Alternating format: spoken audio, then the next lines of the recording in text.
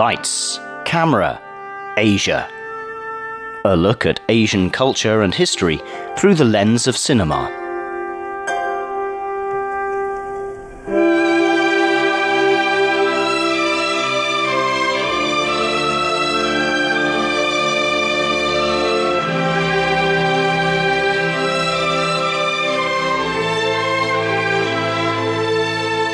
Hello and welcome to Lights, Camera, Asia. I'm Jake Chen. Last week, we began to look at Outrage, a film released in 2010.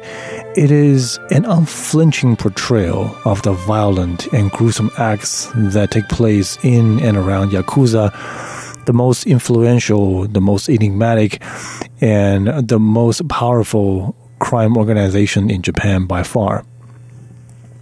There are a lot of mysteries in culture and history that revolves around Yakuza and how they behave and the code that they believe in, which we introduced in the first episode of this miniseries. In the last episode, which is part 2 in this miniseries, we went through the plot of the first half of the movie, and for those of you who haven't listened, here is a quick recap. The film starts with a meeting organized by Sekuichi, the grand leader of the Yakuza, so the one who oversees all the branches and all the sub-gangs in Japan. The film starts with him having a dinner with all the underbosses who in turn oversee their own turfs and districts. At the end of the dinner, the grand leader talks to one of the sub-bosses, and his name is Ikimoto, and tells him that he needs to distance himself from a guy that he's been dealing with. The other guy's name is Murase, and the reason why Ikimoto is dealing with Murase is that the two were in jail at one point in their life, and they made what is called later on as a brotherly pact, a deal that both of them are expected to follow through once they are released from jail. And at this point in the film, both do. But Ikimoto is ordered by his boss to distance himself from Murase, who is not part of the Grand Yakuza gang. Although Ikimoto certainly does not feel like betraying his sworn brother, he has no choice because Yakuza, like many Japanese companies, which we explained in the last episode, the members follow a very strict code of conduct in which it is simply impossible to disobey orders from your elderly or people who are more higher up in ranks. So being given this order, Ikimoto moves forward and orders Otomo, another gang and family that is associated with his gang, to start a little gang war with Murase. The film then progresses into a series of very violent and bloody setup and confrontations where members of the Otomo gang gets into it with members of the Murase gang. While all this is ongoing, Murase, the leader of the gang, holds several meetings with Ikimoto in hopes to smooth things over and to call it a truce.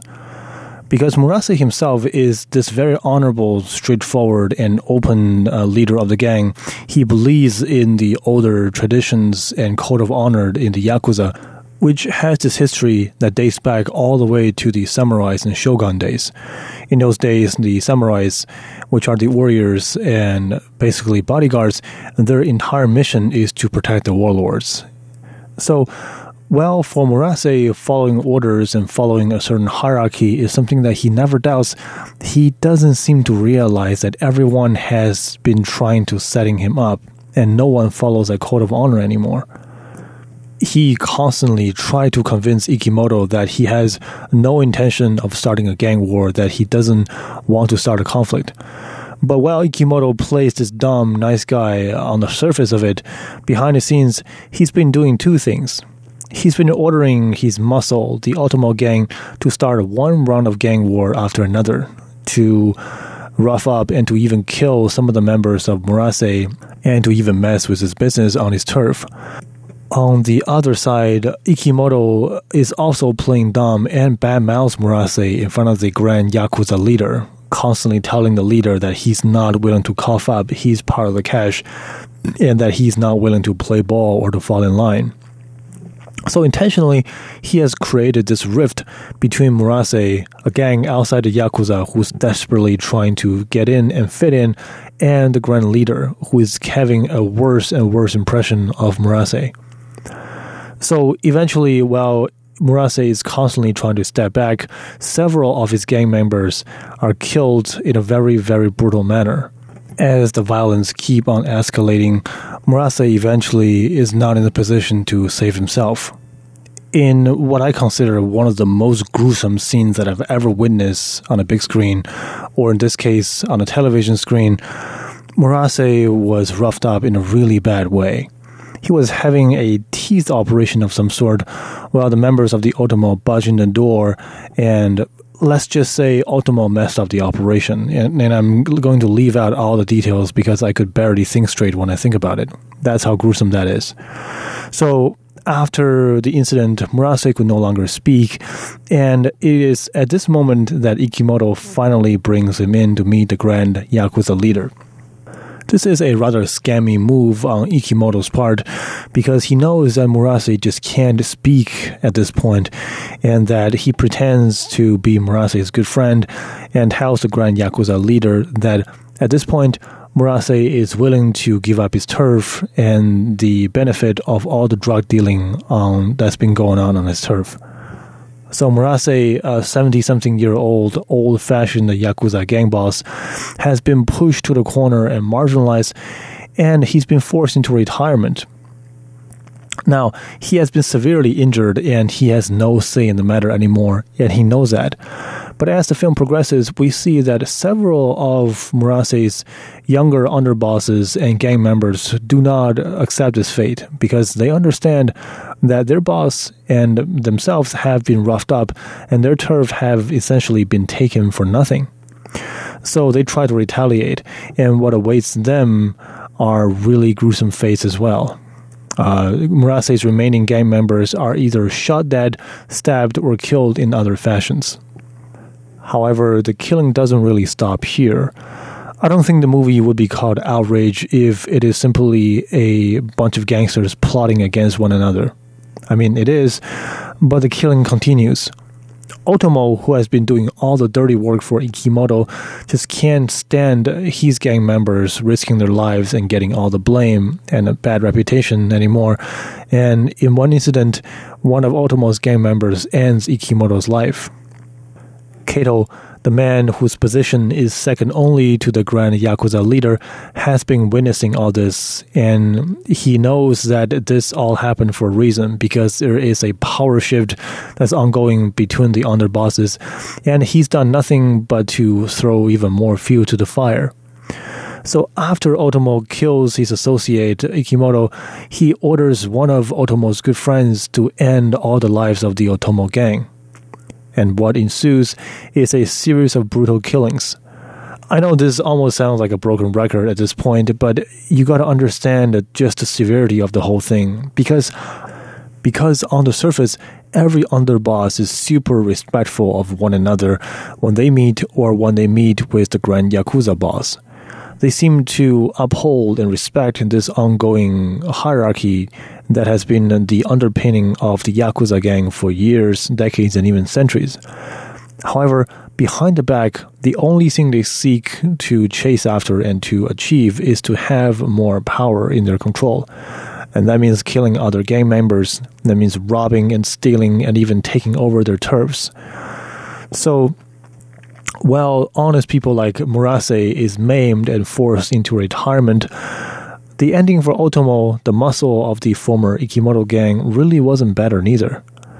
After he has done all the dirty work, Kato, the one under the Grand Yakuza boss, has ordered other Yakuza members to massacre the entire Otomo gang because he knows that Otomo, who has done so much of the work behind the scene, also knows a lot about the inner working at a very, very high level, and he simply can't have or trust someone like that. So after risking their lives for their bosses, members of the Otomo gang is finished off one after another. And by finished off, I mean killed in very, very gruesome manner. One is shot, another one is stabbed, Another one is strapped to his car while somebody leaves the car running all the way to the coast. And the result is, again, I'm not going to get into details. The head of the gang, Otomo himself, is eventually spared and thrown into prison. But towards the end of the movie, somebody uses a shiv or a makeshift knife to stab him repeatedly in the back. And Otomo gets into a bloody fight to ensure his own survival.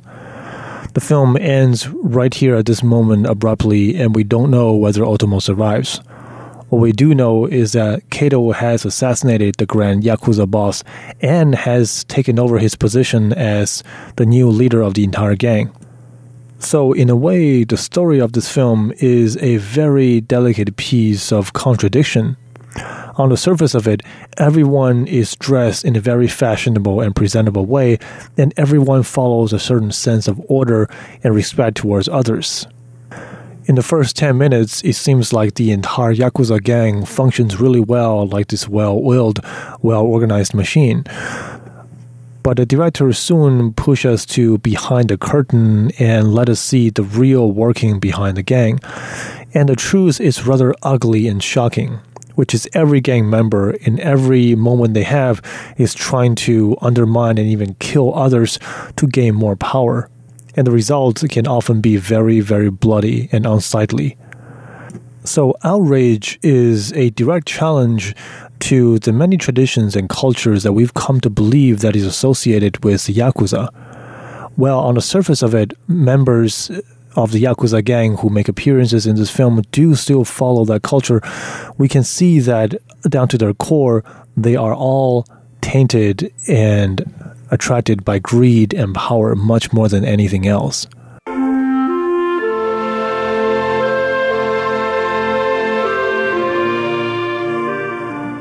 I hope the bloody and gory details haven't put you off of this movie, because besides all the stories, it is certainly a very beautifully shot and well-crafted piece of cinema, with no doubt. In the following episode, we'll conclude this miniseries and we'll get into the reasons why this film is culturally significant on many levels. Thank you very, very much for listening to this episode of Lights Camera Asia. I'm Jake Chen, and I'll talk to you next week.